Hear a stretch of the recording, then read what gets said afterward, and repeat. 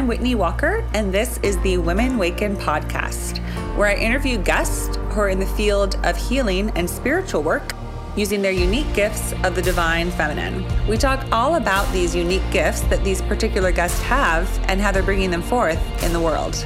On this episode, I welcome a master of astrology, Deborah Bequin.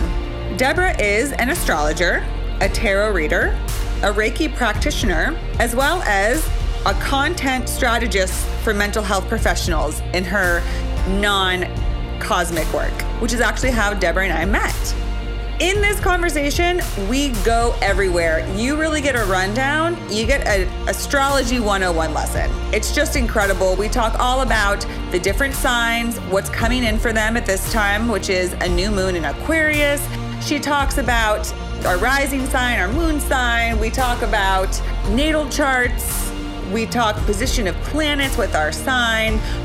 We talk about retrogrades and what that actually means and how they affect us and the benefits of them. We talk about all kinds of things. So it's very informative, very fun. And if you've ever wanted to know about astrology, then this is the perfect place to start. So take a listen, enjoy, and here's my guest. Hi, Deborah. Hello, Whitney. It's good to see you. Good to see you. Welcome to the Women Waken podcast. Thanks for having me. It's an honor to be here. Yeah, it's good to have you on. We've been talking about this for a while, about having you on to talk about astrology. Yay. And I just wanted to say, happy Lunar New Year to all of those who celebrate. And I mean, that's also connected to astrology because that's usually the first new moon of the year. But that is not my cultural background, so don't quote me on that, but it is connected to a new moon. And we just had the new moon in Aquarius, which we will talk about that and all sorts of things. Yay, we'll talk about it all. So for the Lunar New Year, now that is based on the idea of rather than a solar year, it's based on the position of the moon, correct? So it's saying that based on where the moon is this beginning of a new cycle for the cycle. And that's connected mainly to Chinese astrology. I mean, this is the year of the water tiger. I don't know what that means outside of that, but it's based on, I think, the Chinese calendar. And then there are other like East Asian and South Asian cultures that also celebrate the Lunar New Year. Because, I mean, it's called the Chinese New Year, but it's also like other cultures celebrate this. But yeah, that's as far as I understand it.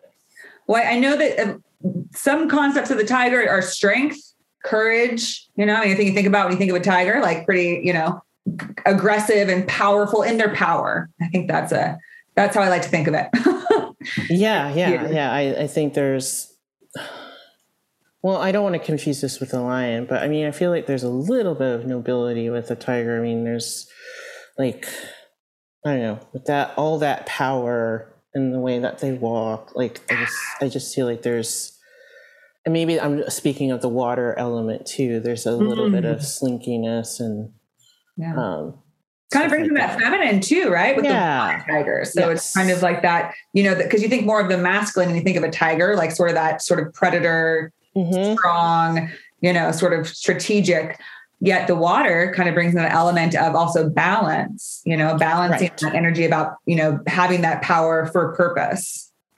Right. And probably also adaptability, because water is very fluid. So maybe in terms of the way that you embody your power, maybe it won't be like claws out. Maybe it'll be a little bit more slinky or I don't know why I'm focused on the word slinky, but that's where we're at right now. So fluid movement. Slinky. But again, I mean, we are not of East Asian descent, so this is to be like we're just going based on at least in terms of like what we know about the animal of a tiger and then the element of water. So again, if you really want to know more about that, I would definitely reach out to a Chinese astrologer or people who are more familiar with Chinese astrology. Right. But we are in a new moon, which is tonight, right? February 1st is the new moon in Aquarius. Yeah. West Coast, it was January 31st. It was like like 9 something at night. And so East Coast, it was February 1st, like this morning. So we're still under the effects of that as we're chatting right now. And yeah.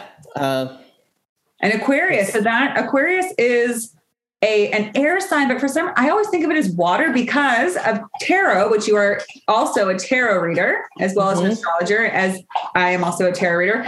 And Aquarius, of course, is the sign of the star card in the major arcanas, and the woman pouring the water out. So it's a very watery card. So I always think of Aquarian as being a bit watery. I don't know if that's it's called the water bearer, but like the water that it's giving is like information and knowledge. It's not like actual water. So that's really what the water bearer is. I mean, and yeah, like the glyph or like these 2 squiggly lines that are waves, but it is an air sign. It's a fixed air sign. And we can talk a little bit about like modes, modalities, and signs in astrology too, because that's also important. In terms of trying to understand what's going on with this new moon today. Yeah. That's when I'd love to talk about fixed signs. I keep hearing a lot about that and I'm not really sure what they are. And I kind of want, I'd love for this show to be for both the astrology informed and not informed. So those who are really like, I have no idea, but I know that I'm a Cancer. Oh, sweetie. Sorry. I think my dog tried to jump on the bed. Are you okay? Okay.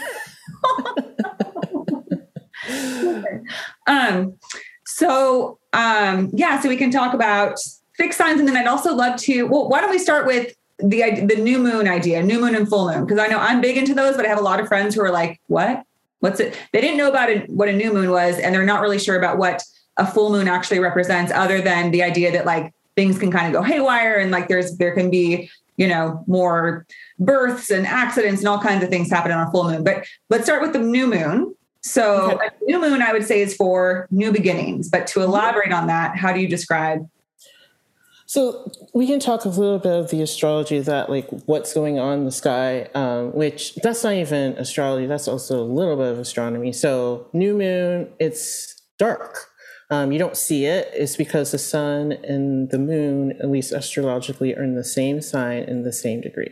So new moon, that's why it also connotes a fresh start, a new start, because this conjunction or conjoining of 2 planets, whenever we have conjunctions, that is also like a new start. It's like a new story of these 2 planets, or the sun and moon are technically called luminaries. So the moon goes through this cycle of 8 phases, and the ones that we typically are concerned with are the new moon and the full moon. So we're going to have a full moon in Leo in a couple weeks. And so full moons are like the culmination of a story. And those are when the sun and the moon are opposite of each other. And so the sun is giving all this light to the moon, and that's why we can see it. And that's the full moon. And then, it just keeps going through this cycle of like waxing and waning in between those phases. And, the moon goes through different signs around that too. But if you did want to even just start working with the moon, you can start just working with those cycles and being like, okay, this is what I want to start in the new moon. And then 6 months later, there'll be a full moon in Aquarius during Leo season. And then that's when you're going to look at those intentions and see like, hey, what came of those?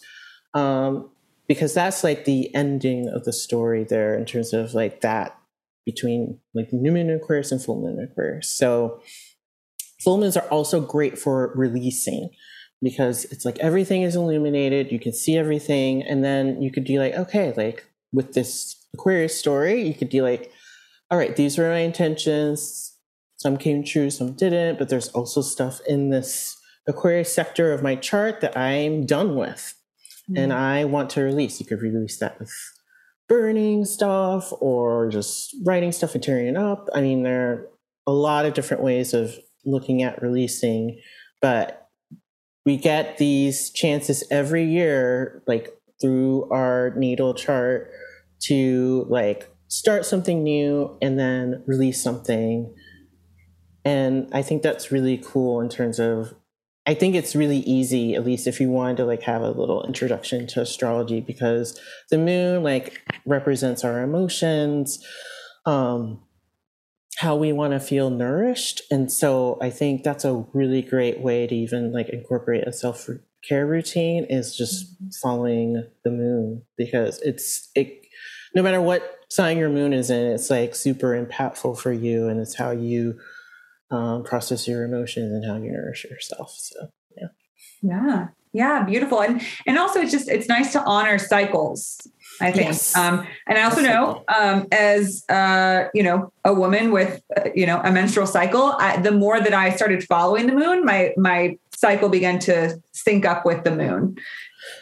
Yeah, I don't know if I want to say it's a theory, but there's definitely like a belief system around like when you start your period. Like I think if it's like you start on new moon, then it's like more of like a maiden energy, but if you start on the full moon, it's more of a crone energy. I'm not as familiar, but I just wanted to put that out there. And I've had that sync up too, but I will say eclipses can cause some disruption around that. Yeah. In general. So I would just say like, once eclipse season starts, in Taurus season, your period might go wonky, and that's not, I don't have any like medical evidence around that. This is more anecdotal and from my own experience. So yeah, I wouldn't freak out about that. Like you're fine. That's just what happens during eclipse season. Yeah. I've had mine kind of switch like that. I've actually had mine on the new moon and the full moon, and it kind of like jumped over to, which was kind of crazy because that's close to right. Yeah. Right. Yeah. It was weird. And it's funny because actually as I got into more circles of, spiritual astrological women, they refer to their period as their moon. Like I remember the first time someone was like, "Oh, I'm on my moon." And I was like, "You're what?" Like, yeah. And I was like, "That's kind of nice. It sounds better than your period." I don't know. It's kind of nice. And like Shark Week. I've called it Shark Week. I've called it and flow visiting, like those. But like my moon sounds like it does at least a little bit more romantic than at least actuality for me. But yeah. Yes. Wonderful. Yeah. Okay. So there's a little idea about moons and the moon cycles.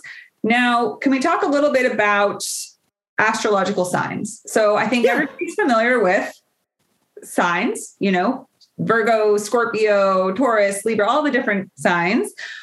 Do we want to kind of break it down a little, maybe from like water, earth, fire, air, and just kind of explore like why are there these different signs and what do they really represent? Yeah, sure. I'm going to group them by, I always get modality and mode mixed up. And so I'm just going to say, I'm going to group it by like cardinal, fixed, mutable.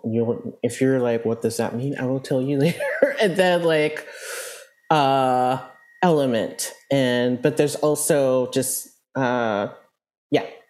So I'm going to start there. So we're going to start at the top of, at least what for astrologers, our new year starts with Aries season, because that's the beginning of the zodiac. So Aries is cardinal. So cardinal signs, cardinals, these are the ones that start off the season. So whether you're on the northern hemisphere or southern, this is what happens. So we have Aries, which is cardinal fire, Cancer, which is cardinal water, Libra, which is cardinal air, and then Capricorn, which is cardinal earth. So the cardinal starts off each element? It starts off each season, literal seasons, because Aries and Libra are connected to the equinoxes. So we have the vernal equinox that starts Aries season, and then the autumnal equinox that starts Libra season. And then Cancer and Capricorn start the solstices. So we have summer solstice with Cancer. And this is northern hemisphere. So if you're southern hemisphere and reading this, you know to flip it upside down. And then Capricorn starts winter solstice. And so those are like, that energy is very like, we're going to kick things off, entrepreneurial, especially Aries. we are leading might not be as great as like keeping things going and finishing things, because that's what the other signs are for. So those are that. And then we have the fixed signs. We have, and so if you're going to, I might be helpful to like look at a chart later, but like this is basically like all the signs going in order. So we have Taurus, which is fixed earth, which is right after Aries. And then, why am I so bad? Okay, wait, I'm sorry. I missed. What is a fixed sign? What is fixed? Fixed signs. So fixed signs. So we've started the season, and then fixed signs, they're the ones that keep the season going. Okay. And so these are the ones that like have stamina. But of course, the flip side of that is they're pretty stubborn. So it's really hard for them to like get them moving. Like if you've ever tried to get a Taurus to like get up from a nap, good luck. That's not happening. That's fixed earth. It is basically like just going to sit there. So we have Taurus there, and then, God, why am I so... Is Virgo a fixed sign? No, Virgo is a mutable sign. Okay, and we're going to get to that. Okay, yes, we will get to the mutables. So fixed water is Scorpio, and I'm not going over anymore because my brain is like... And then we have fixed air, which we're in Aquarius season right now. And then fixed fire is Leo. So that they are really responsible for like keeping the season going. So like whenever you're in any sort of season, like we're in the Northern Hemisphere, we're in the middle of winter. It's like very winter. Like this is like, at least for me, it's like, this is when I'm like, there's nothing going on. We don't have any celebrations, although it is Black History Month. Yay. But it's like, it's very much like, all right, this is winter. It's very winter.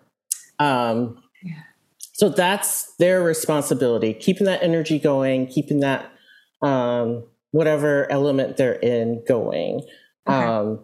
And then mutable, which is more like flexible, that's where we have Gemini, fixed air.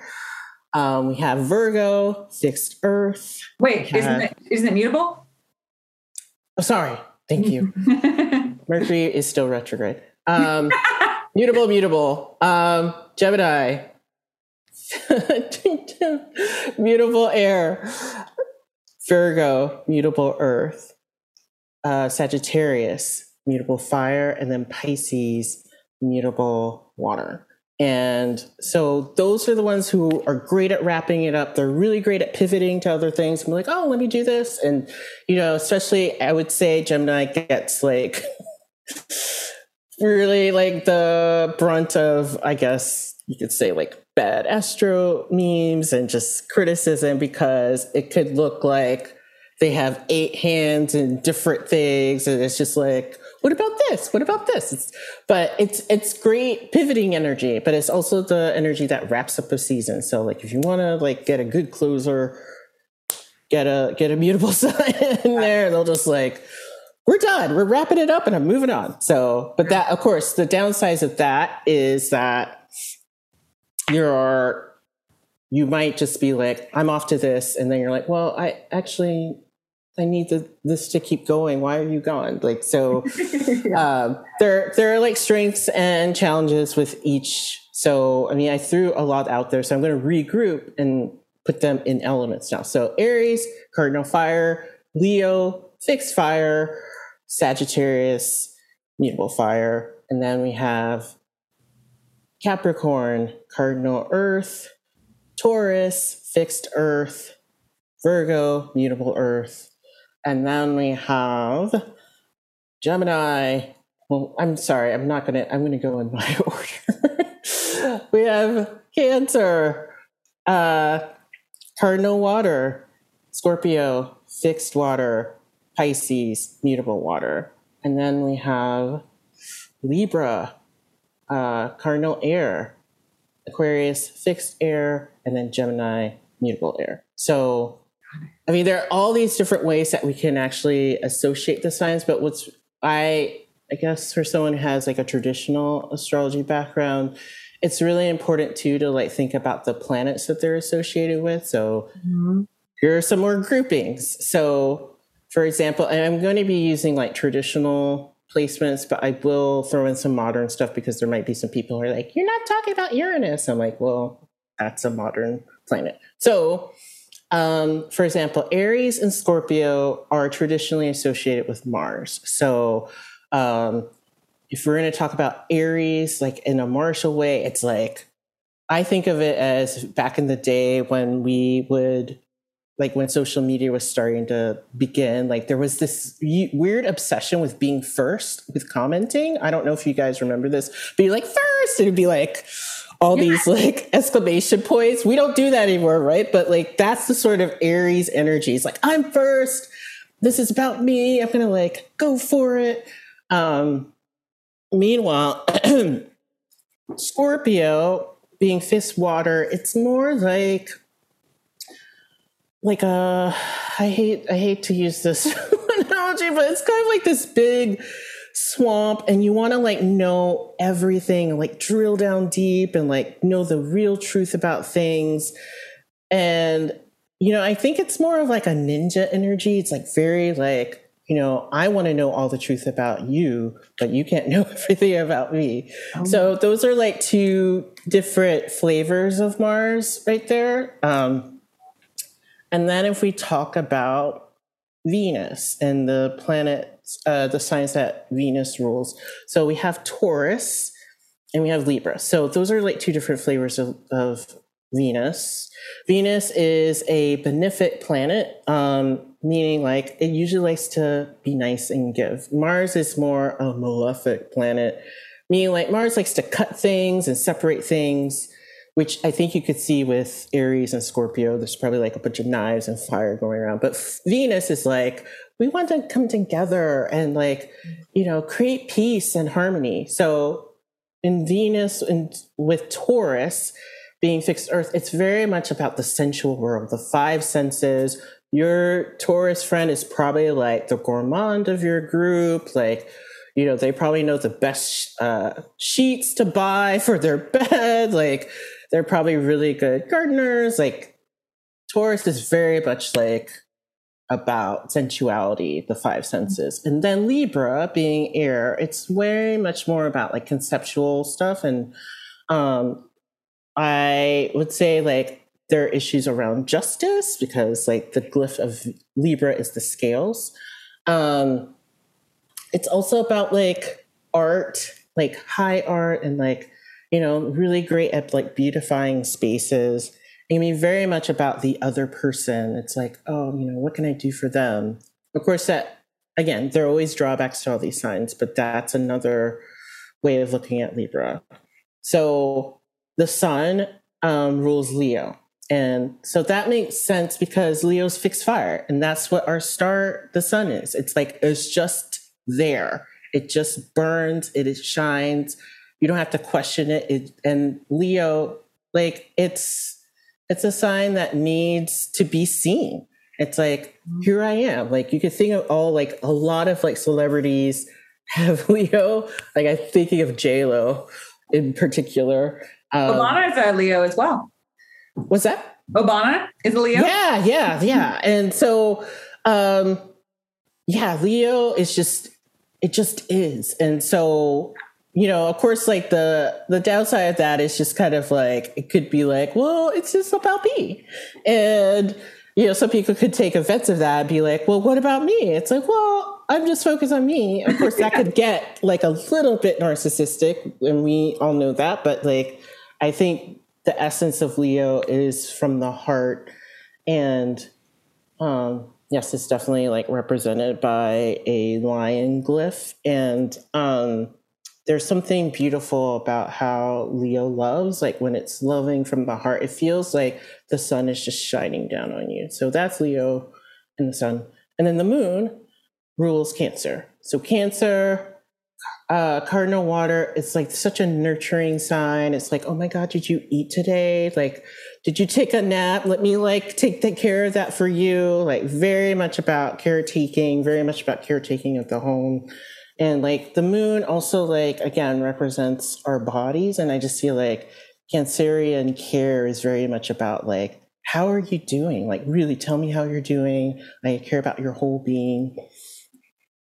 And so then we have Mercury, and I was just talking about Gemini.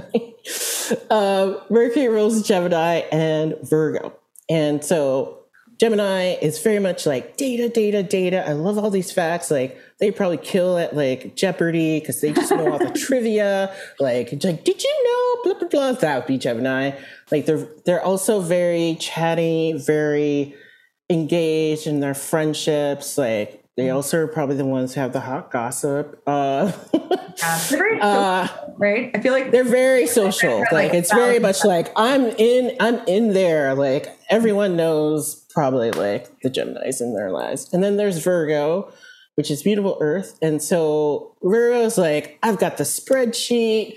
I've got it all color coordinated. Like, this is the process I have. It's very process oriented, making sure that everything is done correctly. Of course, that can end up being like a little bit of perfectionism, but Mercury as a planet is the planet of communication. It's the planet of commerce. It's the planet of travel. And we will talk about Mercury retrograde because you've probably been experiencing delays in all those types of topics. But that's what Mercury is. It's a bit busier. It's like, okay, what's going on? Like, I want to figure out what's going on, because if we're like even thinking about Greek mythology, it's like a messenger. So it's like going around, like trying to figure out, especially in Gemini, but that's another way of grouping the signs. And then we have Jupiter. Jupiter is the greater benefic because it's bigger than Venus. And Jupiter is basically the planet of yes, expansion, growth, wisdom, teaching. And the planet that rules those, the signs that are ruled by Jupiter traditionally are Sagittarius and Pisces. And so for those who have been hip to modern astrology, you're like, what about Neptune? Yes, Neptune is the, I guess, modern co-ruler of Pisces. And I would go along with that. I would just say, like, traditionally, there's like a reason why like only the 7 planets I'm going to talk about were used. And it's basically because like the modern planets, it's like when we got bigger telescopes, it's like, oh yeah, there's stuff beyond Saturn. So that's all actually pretty recent. So it's, I think, in terms of astrology as a long-term practice of thousands of years, like we're still getting to know Uranus, Neptune, and Pluto as like, how do they affect us? So but in terms of rulership, as I'm talking about, like it's a little bit, it's harder to like associate, in my opinion, but I'm just one astrologer. And so that's usually up for debate, but I do want to at least acknowledge that those are there. So yes, so Jupiter, actually right now, Jupiter is in Pisces. So Jupiter is at home. And so Sagittarius, that's the sign that mutable fire, it loves to, like, that's like your traveling friend, like the one that has all the passport stamps, like is always jetting off somewhere, the one who probably like feels great in a foreign place, like loves exploration, like really gets down on learning from other people. Also can get a little bombastic and preachy if it feels really convicted about like what it believes, because it believes in like the big picture, the truth with a capital T, not as concerned with details like its opposite sign, Gemini. Gemini is like, give me all the facts. Sagittarius is like, I want to know the big truth from all these facts. So then there's Pisces. Pisces is mutable water. I mean, this is like your friend who probably knows what the best edibles are, who is, honestly, I feel like Pisces can be a great friend, but a lot of times they're like kind of off in their own little ocean of spirituality or wonder or elevation. Like a lot of times they're not here, but I find like they're quite intriguing people. It's kind of like the deep ocean that we haven't explored. Like they have like this sort of mystical quality, which is why I get why Neptune, the planet of like illusion and spirituality, is connected to Pisces, because they're kind of similar. So that's that. And then Saturn. Saturn rules Capricorn and Aquarius. So Capricorn, with being cardinal Earth, it's like, tradition. Like I'm a Capricorn, so I hesitate saying this, but it kind of gives off the man energy. It's kind of like, we've established this, like, this is how we do things. These are the rules. Because Saturn as a planet is the planet of constriction. If Jupiter is about expansion, Saturn is about constriction. It's about boundaries. It's about saying no. And sometimes we need to say no. Sometimes we can't be all like, yes, everything. And, Venus be like, oh, everything is beautiful. Sometimes we need Saturn to be like, you don't have enough money to pay for that. I'm sorry. We need to go in another direction. No, this is the way we do things. And then Aquarius is fixed air. And so this is a little weird that, at least on its face, that Saturn is associated with Aquarius. Because I think if you've had Aquarians in your life, like, they beat to a different, they have like a different drum beat in their head. Like, they're kind of doing their own thing, and they love being contrarian. They love being like, well, actually, there's a different way of doing that. So I feel like those are the two different flavors of Saturn. Like, there's stuff where it's like, this is established, and then Aquarius goes, that doesn't look right. I think we should do it differently. And I don't think this is the way it should go. And sometimes we really do need to have that Aquarian energy to break shit up and to make it different, because things have been going in the wrong direction for so long. And so I'll just say right now with Saturn and Aquarius, like, you've probably seen a lot of people protesting. You've seen people, especially around labor. So like, there've been a ton of strikes, at least in the United States right now. And I think that's Saturn and Aquarius being like, we need to do things differently. Like, I can say, for example, historically, the last time we had Saturn and Aquarius, like, that's when the Berlin Wall fell down. So that was the last time? So that's a long cycle. Yeah, it is. Like, that cycle is around like 27, 28 years. So, hello to people who are going through their Saturn returns. Like, it's a challenging time of like restructuring. I think Aquarian energy is about restructuring. Like, Capricorn is like, we're going to keep it the same way. And sometimes you need that, but sometimes you need like, no, let's restructure and rebuild something. Yeah. And, just in terms of Aquarius in general, Aquarius is very much like big picture, but from a more like elevated space. Like, one astrologer calls it like looking at it from a 30,000 foot view. And so there's a little bit more of a detachment. And I would say, like, right now, like, with this, what's going on in the skies, it's been a very Saturnian time. Like, we have the sun and Saturn and Aquarius, and then we have all these planets in Capricorn. We have Mercury retrograde right now, Venus, and Mars and Pluto. So if but they're now, not in retrograde anymore. Weren't they all in retrograde? Mars just entered Capricorn earlier, so that hasn't gone retrograde. It'll go retrograde later this year. Venus just went direct last week, last Saturday. And so I would just say, I guess we're going to segue into the retrograde part. That might have been really tough around relationships, because Venus is about blending and melding, and about our values. So in Capricorn, it might have been like, you know what, like, this relationship is just not up to my standards. My standards are higher.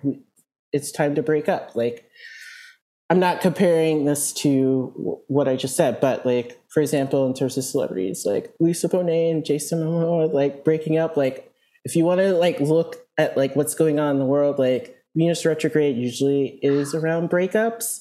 Like, I've had a lot of friends and long-term relationships, and even a few people in marriages in the past. Mm-hmm. Yeah, I heard a lot of that. Absolutely. Yeah. So, I know that at least for Capricorn, it's like, it really is about raising your standards, or at least being like, I've I've changed as a person and my values have changed. And now I need my life to realign to those values. So whenever we're having a retrograde period in any planet, like it's a time for a review, all these words like review, reconsider, renegotiate. So maybe some of these relationships weren't broken up. It was just more like, okay, it's been the pandemic for 2 years. I've been doing this task at home and you haven't been pulling your weight. We need to renegotiate, like just division of labor or other things within a relationship that might need to be renegotiated. So I would say like just give it time, even though like Venus just went direct, like it's retrogrades are kind of like an endpoint turn with the car. So you're going in one direction, you stop. That's usually when the technical term is a station. So the planet will just look like it's stopped. And then it needs energy to like go in the opposite direction for retrograde. So like you do that endpoint turn.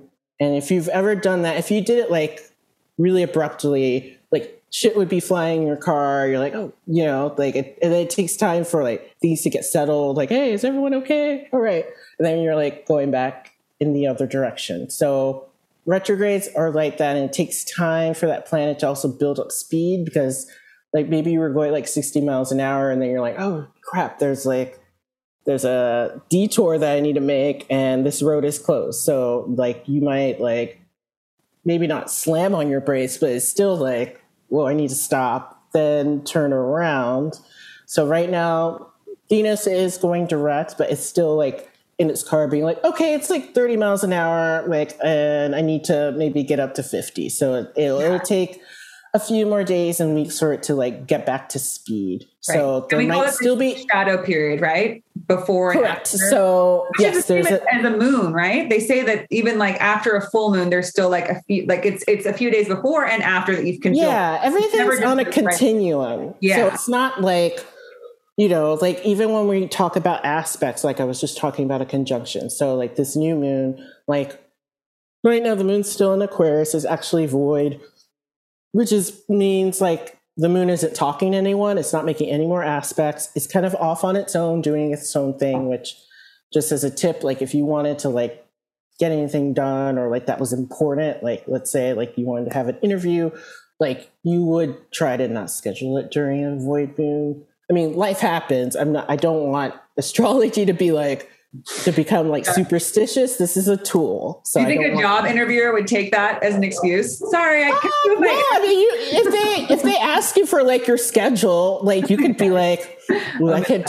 I mean, today, like the moon is void all day, but like I forgot about it, but I'm still talking to you and we're fine. Like this isn't like, I hope so. Oh my God, this is like the biggest interview of my life. If you could use astrology to, I mean, that's one of the uses of astrology is like to elect dates of when it's more auspicious to do things. So that's what a lot of this talk is about too. So, but yeah, the shadow periods, like there's a period, like the pre-shadow period, like when a planet starts like slowing down.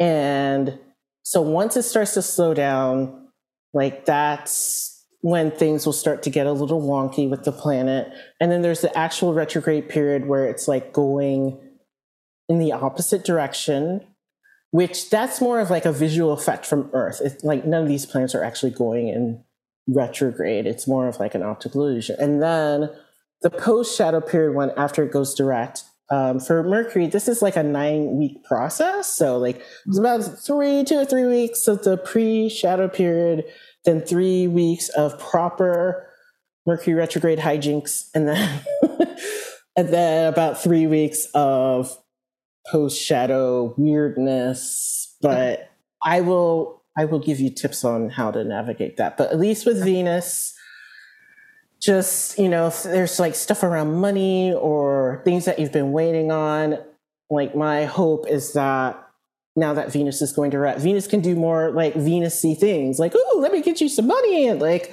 bring people in your life that can give you some resources. Because before, like the retrograde, it was more like, okay, let's look at our work. Let's look at what we've already done in this sector of your chart. And we were talking about cycles, like if you want to see what was going on with yourself 8 years ago, so like January 2014, that was the last time we had Venus retrograde in Capricorn in these degrees.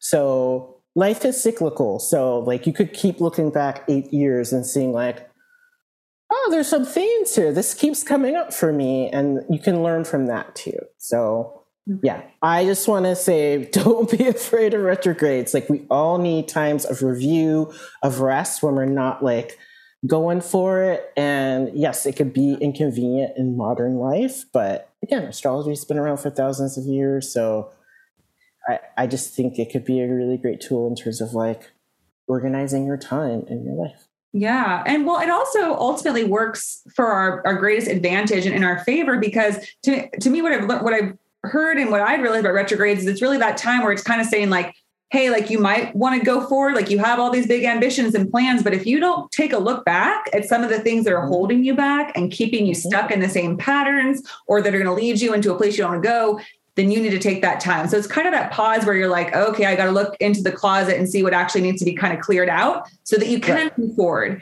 You know, yes, a quote I love says, you can't walk through the doors of your new life wearing with all your baggage on your back, right? It's like you have to take some stuff off if you actually want to go into this new era, this new time. And so it's really doing you a favor. That's kind of setting you up for when things go direct, that you're, I'm ready to go. So you're not going to be like denied going forward. Right. I mean, if you're not looking back at what's going on in your life, you're not learning. Like the past is important. It does inform your present. And if it's unexamined, then it could be affecting your present. You're like, why does this keep happening? I keep like dating the same person. Like Venus is retrograde is great for like examining, why do you keep like attracting the same person? Good question. But if you're not examining your life in that way, then you'll just think like everything is random or you don't have any agency. And I feel like astrology is a great tool for giving you agency over things that are somewhat out of your control. It's like a weather report, but more for your whole being, not just for like, you know, can I go outside today? Is it raining or snowing? But like, it's the same sort of thing. Like there are better times to do things, and retrogrades again are really great times for rest too. Like again, if we're just going, we will burn out. Mm-hmm. And I feel like retrogrades are like natural places of rest and reflection. And yeah, it might be uncomfortable, like looking at like old relationships, old business connections, all of that could be, yeah, a little bit intimidating, but like you could be brave. Like it's your life. And by you looking back, like that's another way you can take ownership and be like, you know what, I own the past too, and I can learn from it. And now like when these planets go direct, like I have that wisdom, I've worked some stuff out, like, and let me at least, like talk about Mercury retrograde for a bit. There was a funny story recently. I think this was someone in Australia. She had like a $3 million lottery ticket like in her span. And like she found it, like, but it had been there for a while. So like sometimes it's good to look back because then it's like, oh, there's literal hidden treasure. I mean, obviously, as an astrologer, I can't be like, everyone, like, look at your spend. There's $3 million in there. I'm sorry.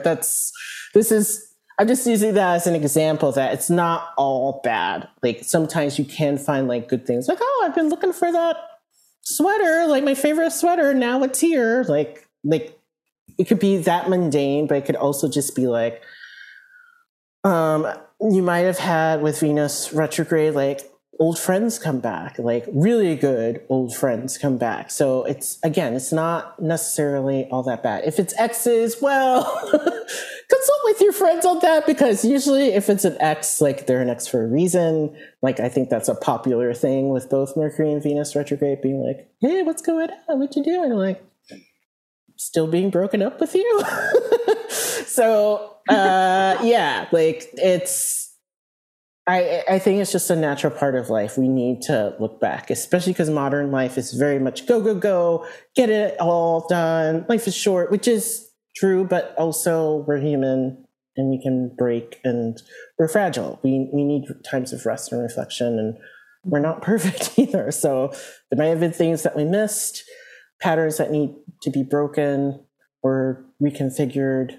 Like they could be quite empowering if you look at it that way. Of course, with Mercury retrograde, like, which will be ending on Thursday. Hallelujah. Today. Yeah, just breathe through it.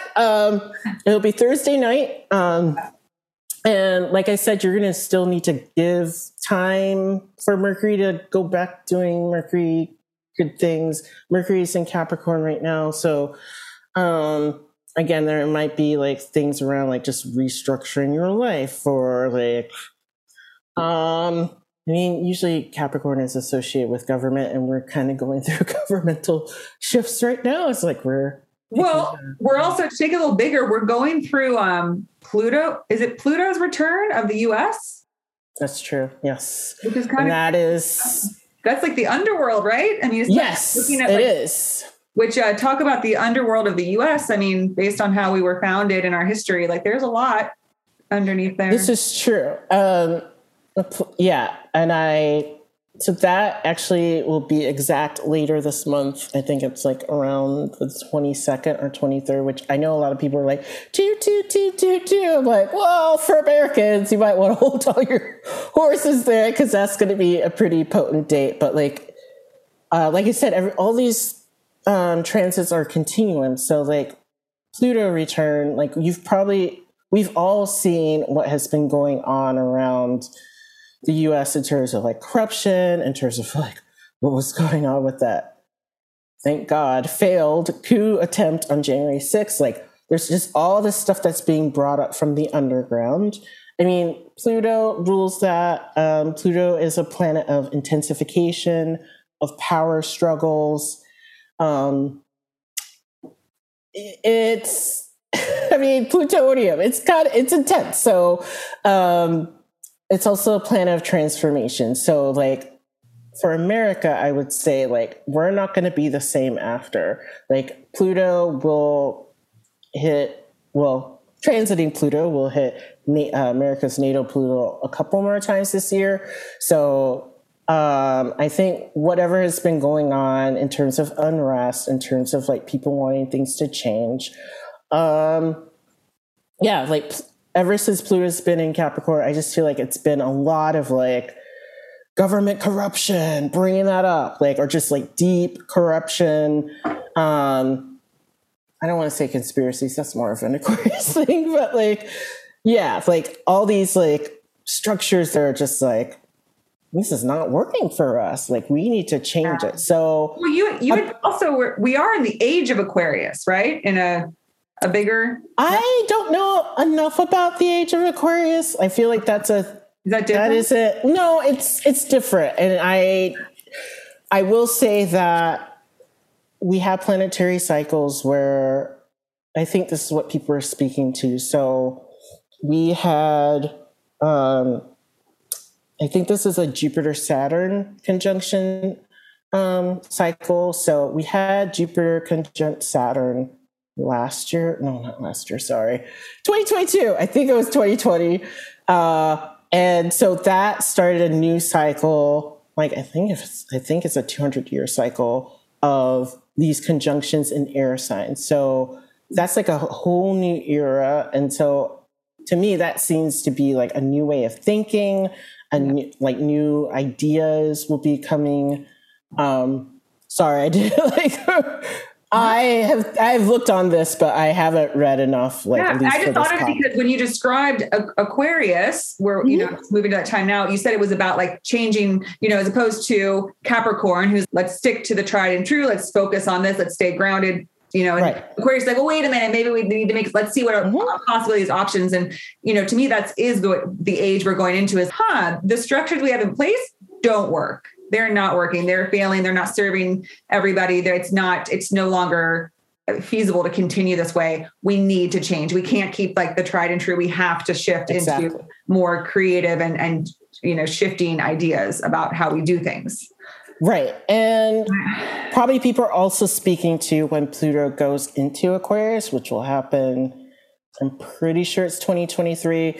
And if you've ever followed transits of planets, like sometimes they dip back into the sign for a little bit during the retrograde, then they come back. So there's going to be a little bit of that. But like it's going to get very eerie soon. And so I feel like whatever happens with this Pluto return, with just Pluto in Capricorn, which has been in Capricorn since 2008, which, hey, that was when we had a big recession here in the US. Whatever we've worked on here, like, because it's fixed air, we might just be stuck with it. So it's a very volatile time, very pivotal time for our nation, but just for the planet. Like, there's stuff that we're trying to work through. Like, climate change is definitely like a huge reality right now. And it's kind of like, okay, like, if Capricorn is like ruling government, what governmental policy changes do we need to make, like, so that we can ensure that the human species doesn't go extinct and like we like take this planet? Like, there are like issues already happening. Like, I'll just say, like, moving up here to Seattle, I moved here a year ago. There's just been intense climate change sort of activities. So there's like a big snowstorm like a year ago, which, I mean, it was cute. The snow melted pretty quickly. Then we had like a huge heat wave that people weren't even prepared for. There's not really air conditioning here because there really isn't the use for it. Yeah, it's kind of like in California. They're not. Yeah. And then there were wildfires, and then there was wildfire smoke. And then we also have had like historic rainfalls, these atmospheric rivers, which I moved from Florida. And I'm just like, what the heck is that? It's basically like this storm system that just dumps rain like a river. And we've had flooding around that. And then like around my birthday, which is Christmas, we had snow, which was cute. And then it was like, oh no, like, it's not going to melt because we're going to be below freezing. So like, it's not normal stuff for Seattle. Seattle's pretty like temperate. It doesn't get too cold, doesn't get too hot, which is one of the reasons why I moved up here. But now I'm like, you guys are acting like Chicago. So, you know, there's legislation right now that we're working on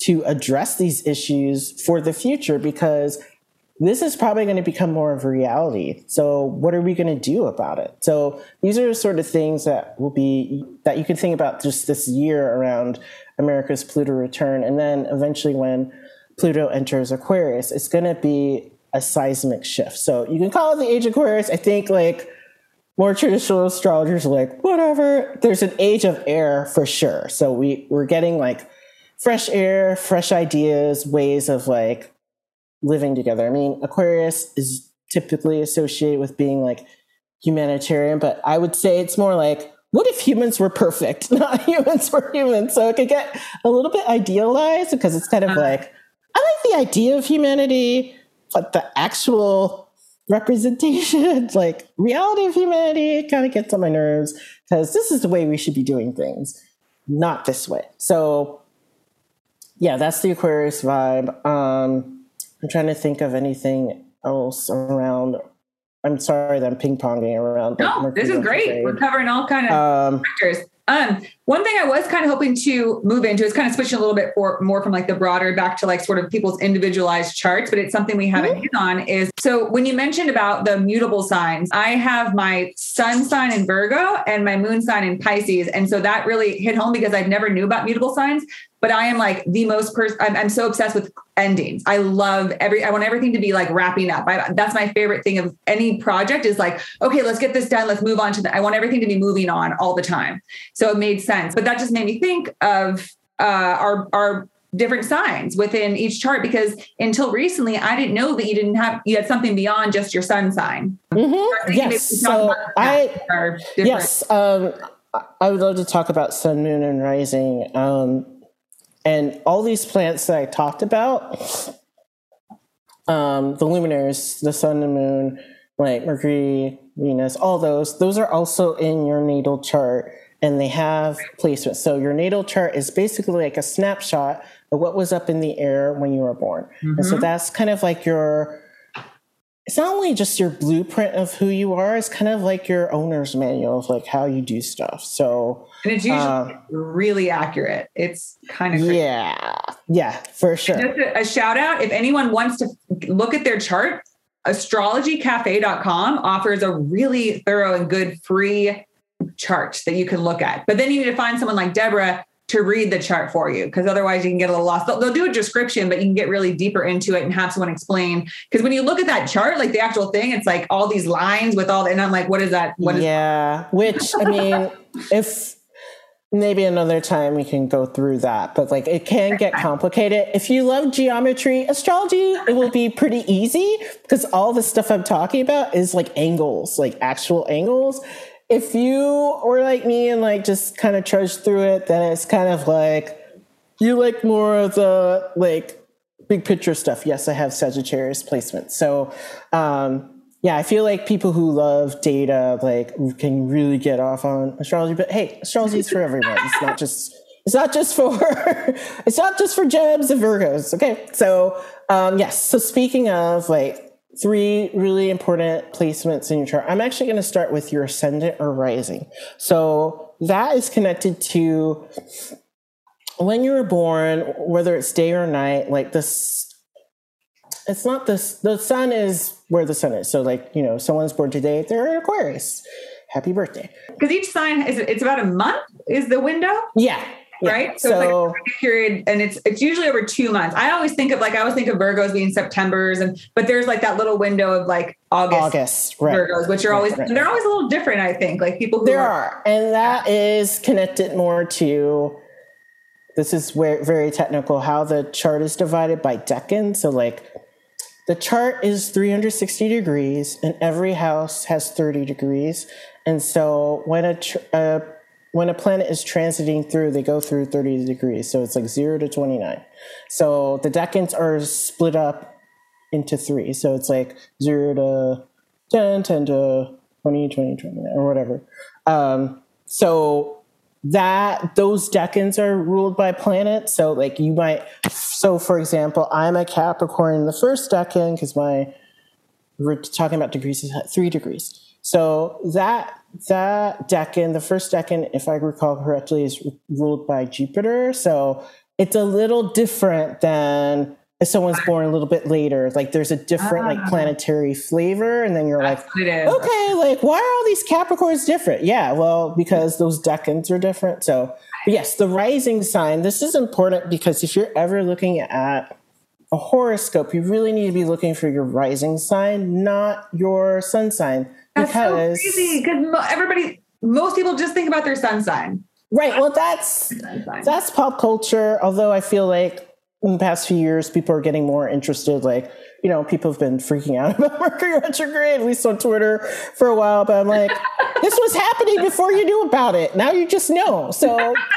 you're educated. It's great. Just use it to your advantage. So the rising sign. So technically how this works is like, it's more about where, like, if you're looking at your chart, like there's a big like line cutting it in the half, and that is like the horizon. So it's where the sun is in terms of like the zodiac of the constellations. And I don't mean this like there is constellation astrology, but like that's a little not astrology, but like this. The constellations themselves have their own cycle. Like if you saw Leo, like it's a little bit different than what I'm talking about. And that's for probably another discussion. But for example, so I was born like 8-ish in the morning. So like if you're born close to sunrise, your sun sign and your rising sign are probably going to be the same. So like your ascendant like changes about every 2 hours. So like this cycle of the ascendant of where the sun is rising, like, so when the sun was rising, like it was in Capricorn. So that's why I'm Capricorn rising or have a Capricorn ascendant. So the way that astrologers do horoscopes, they assume it's called a solar chart. So they assume like you're basically, if you're a Capricorn, then you're a Capricorn rising. And then how the planets move through your chart is like how it impacts you. So right now, with being Capricorn rising, I have all these planets in Capricorn. And, you know, like I'll just say about this new moon, like it's been very Saturnian and it was right close to Saturn. So like with all this Saturnian energy, it's probably felt not that liberating. And I will get into like what the new moon means for you. But like, it's heavy. It's like no, like we're staying here, or, oh, you need to do something different.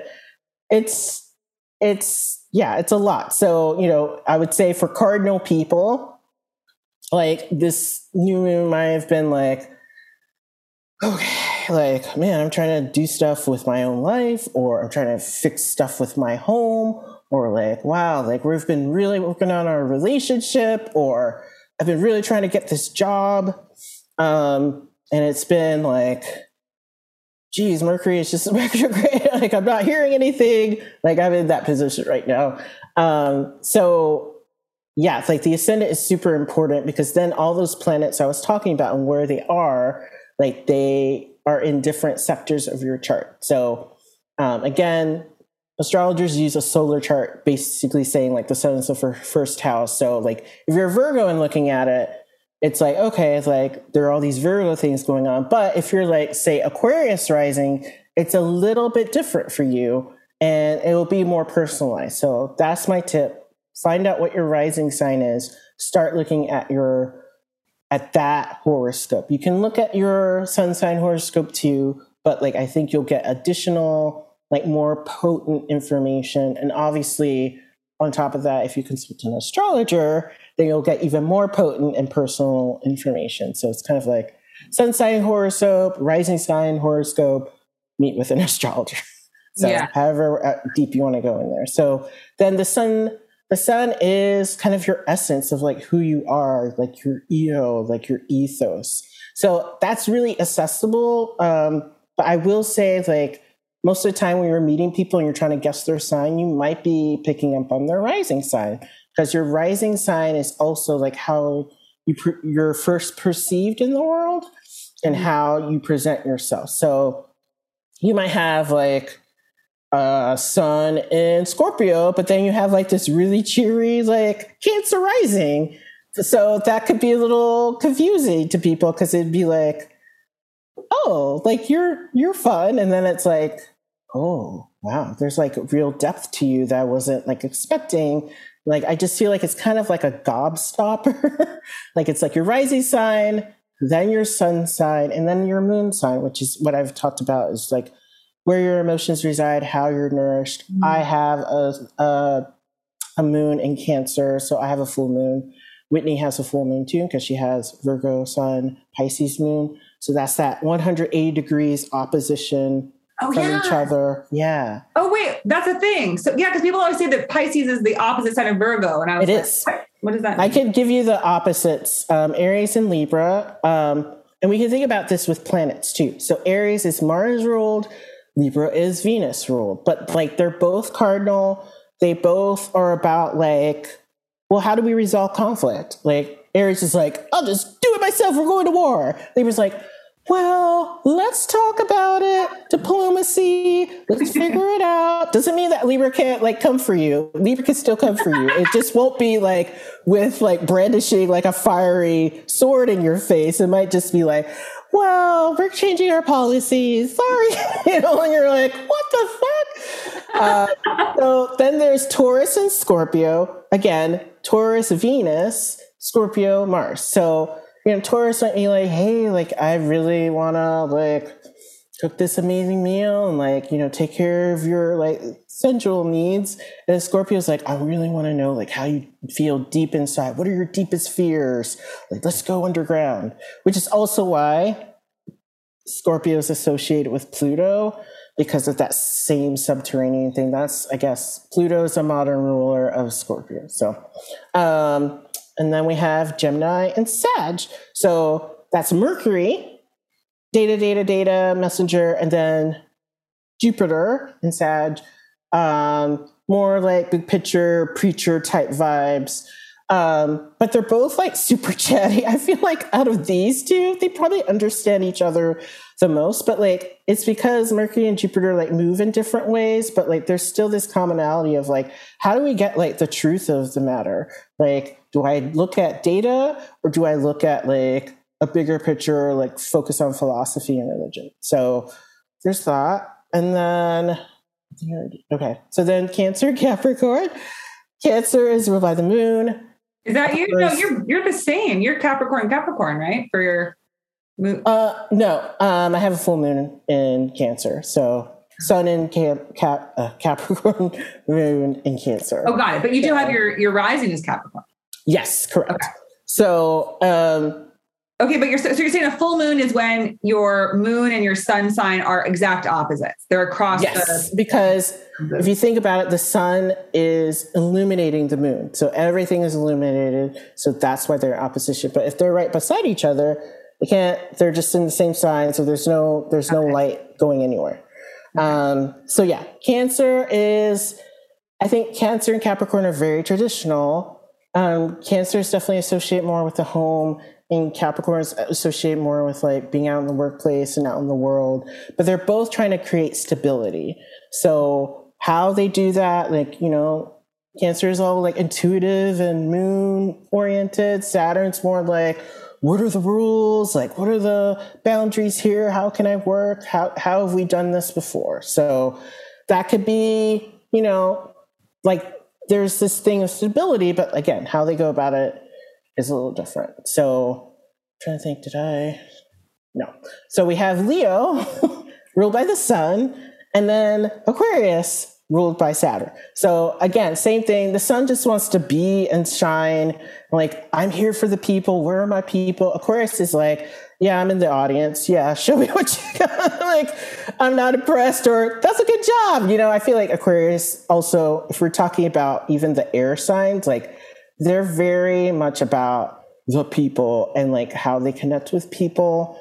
And I feel like Aquarius, like I end up with, I guess, a lot of Aquarius friends. I feel like that has to do with that duality of Saturn. Like, I need to have someone be like, well, actually, have you thought about it this way, Dad? Like, you've been looking at it just this way. Cause like Capricorn gave the kind of tunnel vision, which is great for achieving goals, but like, sometimes you need to pivot. So, Aquarius is kind of like, I'm not the sun. I am something else. I am outside of your reality. I'm outside of your existence. I am me, but I do not need to be defined by who sees me. I get to do whatever I want to do. So, and then we have, again, Virgo and Pisces. So Virgo's Mercury, Pisces is Jupiter again. So they're definitely about care and taking care of people. Virgo is very much like,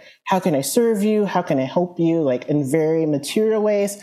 Pisces is more like the sage. Like, how are you seeing this holistically? Like, how are we seeing this from a spiritual plane? How are we seeing this even from an artistic level? It's a little bit more immaterial, while Virgo is more material. And I would say like Mercury is definitely more about material stuff, and then Jupiter's more about like ideas and philosophy. So just trying to think, did I hit everyone? Like, I think I did, because I'm back to Libra. So yeah, so that's, thank you. I've never, that's another way. That term, a full moon. I wasn't familiar. Now, is there any like distinguished traits about that? Like when someone does it make it? There are. And do they vibe on each other better since they're a full moon? So I would just say there are definitely like different personality traits that are associated with the different phases. And, I can give you a link in the show notes. It's from a different astrologer who's great, but she describes like all 8 phases. I could say, since we're full moons, we'll just talk about us for an example. We need contrast. Like, we're always looking at, because the sun and moon are in contrast. So we're like, okay, like, who's my partner? What are other people doing? I mean, of course that can be like, if you're doing that all the time, you're like, what's going on with me? I don't know. I know what's going on with everyone else. But like, I think for us to feel fulfilled, we do need to have like counterparts that are complementary to ourselves. Like, it's just, that's how we learn. We learn from other people who are different from us. So that's one big trait of having a full moon. It doesn't necessarily matter what sign it's in, but that's generally how full moon people are. Yeah. Awesome. Well, thank you so much for that. That's cool. And I think that moon is nice to know, because it's nice when you're when we're having a full moon or a new moon in the sign that your moon is in, it's always a bit more significant, right? For that person. Right. Yeah. So like, if you, even with new moons too, like, so if you're an Aquarian, like I can even go through like what this new moon means for everyone, for your sun or rising sign. I'll just start at the top, but, so Aries, like you're going to be like looking at possibly new friendships because your Aquarius sector is in the 11th house of groups and friendships and associations. So you might find that you have new opportunities to make new friends, new connections with people and groups. And then Taurus, it's new career and public life opportunities. So it could be like, hey, like there's a new job opportunity that came out of nowhere. And like, let's remember that this is Aquarius. So like you might not even be, it might kind of come out of nowhere. And I didn't talk about the modern ruler of Aquarius, which is Uranus, which I think out of the three of these, I don't agree with this one, but like Uranus is associated with innovation, unexpected changes, unexpected transformations, kind of like a jack in the box. Like sometimes it's just like, no, we're going to do this just differently. But it could be like new opportunities that come out of nowhere, which I will just say for this configuration of this new moon, Saturn has been squaring or at a 90-degree angle with Uranus and Taurus, so fixed Earth. And that has also been adding to all these tensions around like labor, feeling like you're not getting paid enough, all that sort of stuff. So like that is also adding to this new moon. So it's a little bit, it's not like, there's a little bit of tension. And because the moon is close to Saturn, you might have been feeling like, just in general for everyone, you might have been feeling like, wow, I just feel like really isolated. I mean, right now with Omicron variant, like I didn't basically go out after my birthday. I just basically was, well, one, because of the snow. And then two, I was just like, it's not safe. New Year's Eve, plans were canceled. A concert I wanted to go to canceled. Like there's been like an isolative type of vibe just because of all this like Saturnian energy. So just, I would say if you can force yourself to reach out to people, do it, because you don't want to just get so isolated in your head and like, oh, no one cares. Like we're all kind of going through this like pandemic together. And a lot of this has caused isolation. It's been hard, especially if you're extroverted. I know I'm introverted, so I'm just kind of like, it'd be nice to hang out with people, but yeah, like it's been tough. So like this new moon, there's definitely newness because it's a conjunction. So it's a new story, but like, there's still like the Saturnian like vibe, but also like there's a little bit of tension. So just wanted to say that so people aren't like thinking, oh, this is great. I mean, it is. I feel like new moons are always a great place to begin again, but like just take it with a grain of salt. So Gemini, new adventures, travels. Again, see, like that might end up being, for example, like a lot of people, I guess, over the holidays got like VR headsets, like so virtual reality, like Oculus stuff. So maybe it might not be like you're actually traveling because right now travel is still kind of restricted, but it could be you take up learning a new language or you start studying a new religion. There's just, think about travel that isn't just like physical. So that's another way to look at it. Cancer, you're going to be looking at new ways to invest, possibly new ways to get out of debt, new ways to look at taxes. There just might be new opportunities around basically other people's money. And that could also include your partner's money. If you have a romantic partner, they could be like, oh, I got a new job. And so that would also affect you because you're partners. So keep an eye out for that. Leo, new ways to connect with your partner, whether it's a business partner, a bestie, romantic partner. It could also just be a new partner. So a new partner might come along, especially with that Saturn Uranus square. Like it might come out of they might come out of nowhere, like the new partnerships, but be open and see, like, again, it's Aquarius, so it might not be someone that you think, like, offhand. It might be like, oh, okay, like that actually could work. That's great. Virgo, new routines. So this is a house, the sixth house is around routines, daily routines, work. If you are a manager, it'd be your subordinate. So you might be hiring someone new.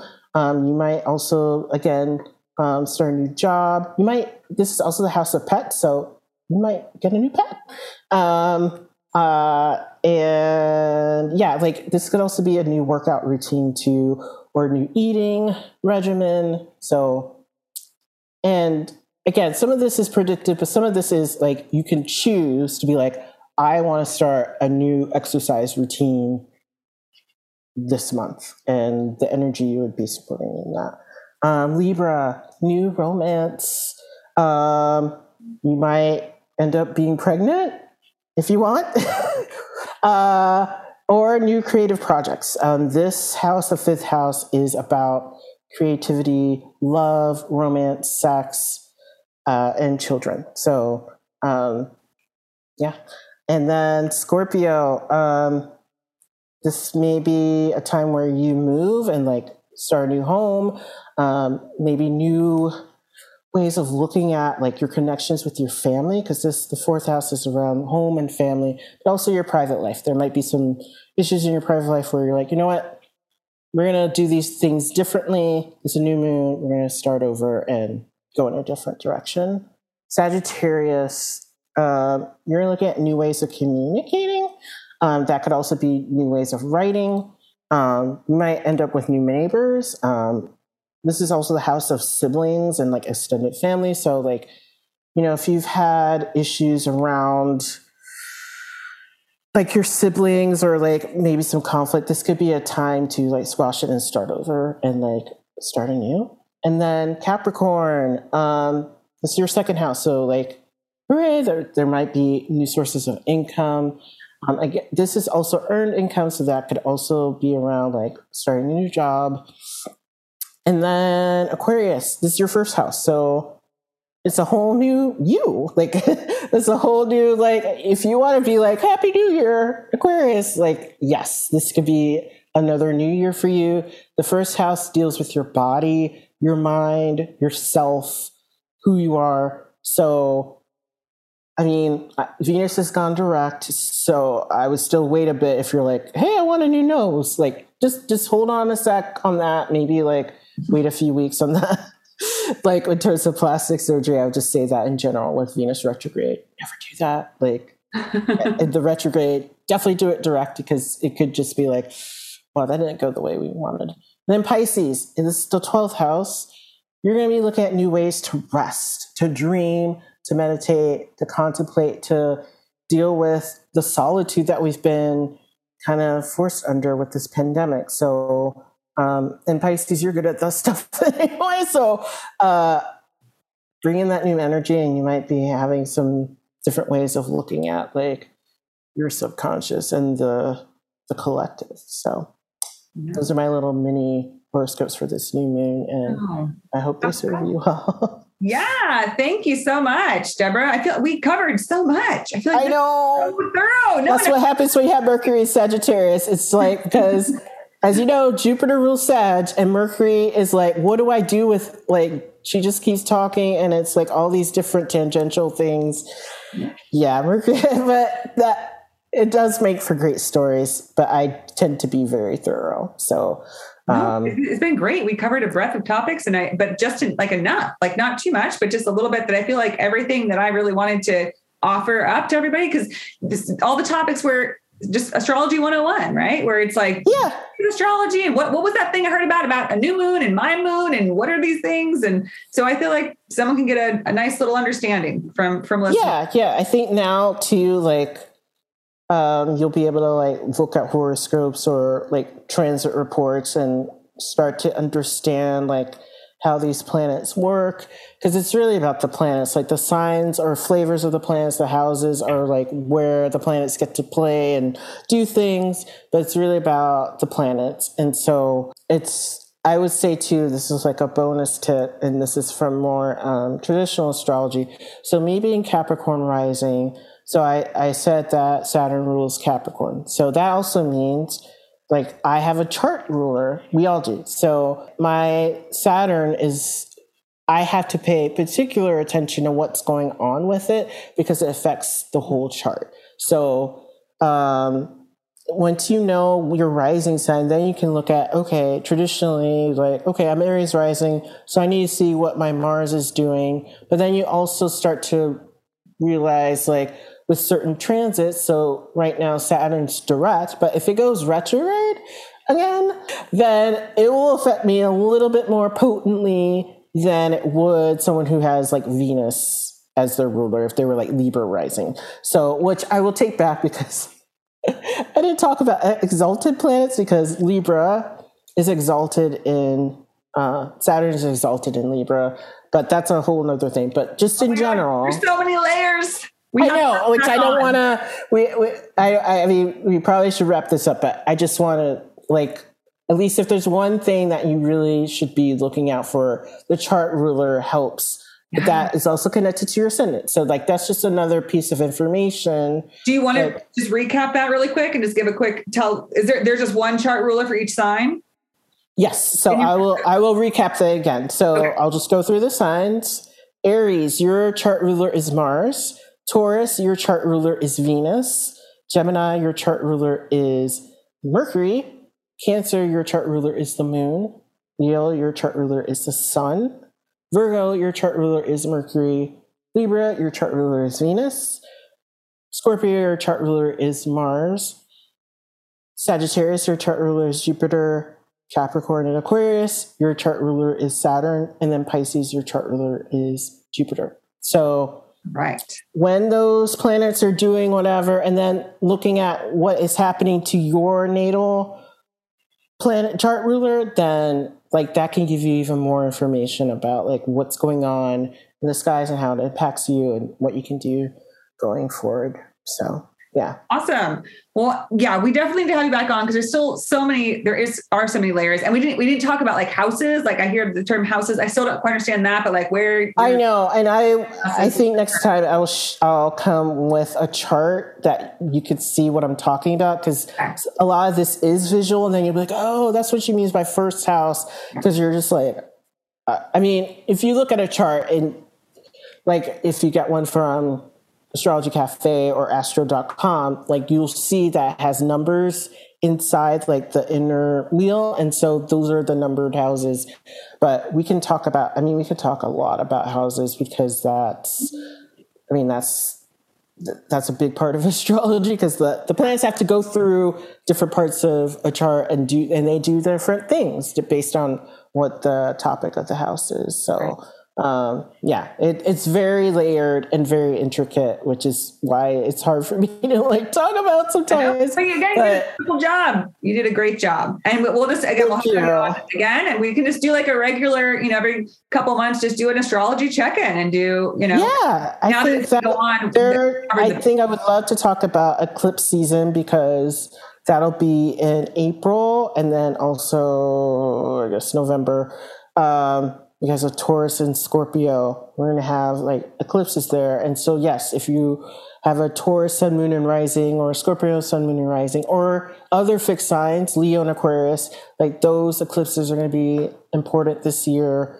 Obviously, if you have I'll just give this one. The personal planets are Sun, Moon, Mercury, Venus, and Mars. And then Jupiter and Saturn are kind of more like a little bit more generational, and then the modern planets like Uranus, Neptune, and Pluto are more generational. So like because they move a lot slower, and so for example, Pluto and Libra is kind of associated with Gen X, Pluto and Scorpio, Millennial, Pluto and Sag, Gen Z, and then Generation Alpha, of course, Pluto and Capricorn. I'm laughing because Capricorn is very alpha-y, But yeah, like it could be that all that stuff is can be quite informative, not only just for you, but like the people you hang out with, like if in terms of your generational stuff, but like the personal planets, that's the stuff that like personally affects you. So like, we can talk all about that more too. So, awesome. So many things. I can't wait. We'll look forward to that. Yeah. We'll plan for more like in April when the eclipse season. Yeah. So in the meantime, I know after listening to that, a lot of people are going to want to contact you because if you want to get your chart read, which is an amazing experience, you can do that. Right, Deborah? So people are going to want to find you. And not only that, you're an astrologer, you're a tarot reader, but also you and I first met because you're also a content strategist for mental health professionals. So you would reach out to me to kind of give me a rundown about your services for that, which are fantastic. So that's something that, you can do, but also again, the astrology reading is a tarot reading and you also do Reiki. So if people want to work with you and contact you, how can they find you? Okay. For the more esoteric stuff, like the stuff I was talking today, you can find me on Twitter. My handle is Sun Opposite Moon. And yes, that means I have a full moon. That's an aspect that you know now if you don't know aspects. And then I have a website, sunoppositemoon.com. If you're interested more in content strategy, brand strategy, just help around content, you can go to my other website, which is my name, DeborahBeckwin.com. DEBORAH, B as in boy, ECKWIN. You can also find me on LinkedIn for those type of services. So if you go to my website with sunoppositemoon.com, I don't have readings up right now. I kind of took a break as I moved and I'm still trying to get settled. So just reach out. Like there's a contact page and just let me know. Or you can reach out to me on Twitter and talk about wanting to get a reading for me, and I'll definitely like hook you up. But yeah, and the same for my website, like the more content strategy side. I have a contact page, but again, I'm on LinkedIn, so you can find me on all those places. Perfect. And I'll put all those links in the show notes so people can just go on there and click on there if you're open it through that way. And yeah, this was so wonderful. Thank you so much, Deborah. Thank you so much for having me. Yeah, of course. Happy Lunar New Year to you, to everybody. Happy new moon. I'm feeling it. This February 1st, Lunar New Year and new moon. I'm definitely feeling this energy of, kind of feel relieved. I made it through the first month of the year. It was challenging for me. I had health issues and a lot of moving around. So there's something that feels sort of more grounded as we move into this new month and have these new starts and feel like it's kind of opening up to the next cycle. Yeah, because we're going to go into Pisces season in a couple of weeks. So I think it's going to get less heavy. Like right now, it feels like probably everything feels as like serious as a heart attack. Once we go into Pisces, it's more Jupiterian, more expansive, and both having the Sun and Jupiter in Pisces. I hope that things will feel a lot more hopeful and like maybe like Omicron won't be as bad. We'll see. But just obviously be safe out there with that too. Yeah, at least we do have astrological things to look forward to for sure. Thank you so much, Deborah. This was amazing. Can't wait to have you back soon. Thanks so much. Take care, everyone. Bye. That wraps up our beautiful conversation with our wonderful guest. Thank you so much for listening to the Women Waken podcast. If you enjoyed this episode, please do share it with others and come back for more. If anything you heard resonates, leave a review or send me an email at whitney@womenwaken.com and check out the website, womenwaken.com. Have a wonderful rest of your day, and don't forget to let your light shine and keep an eye out for your special gifts and magic.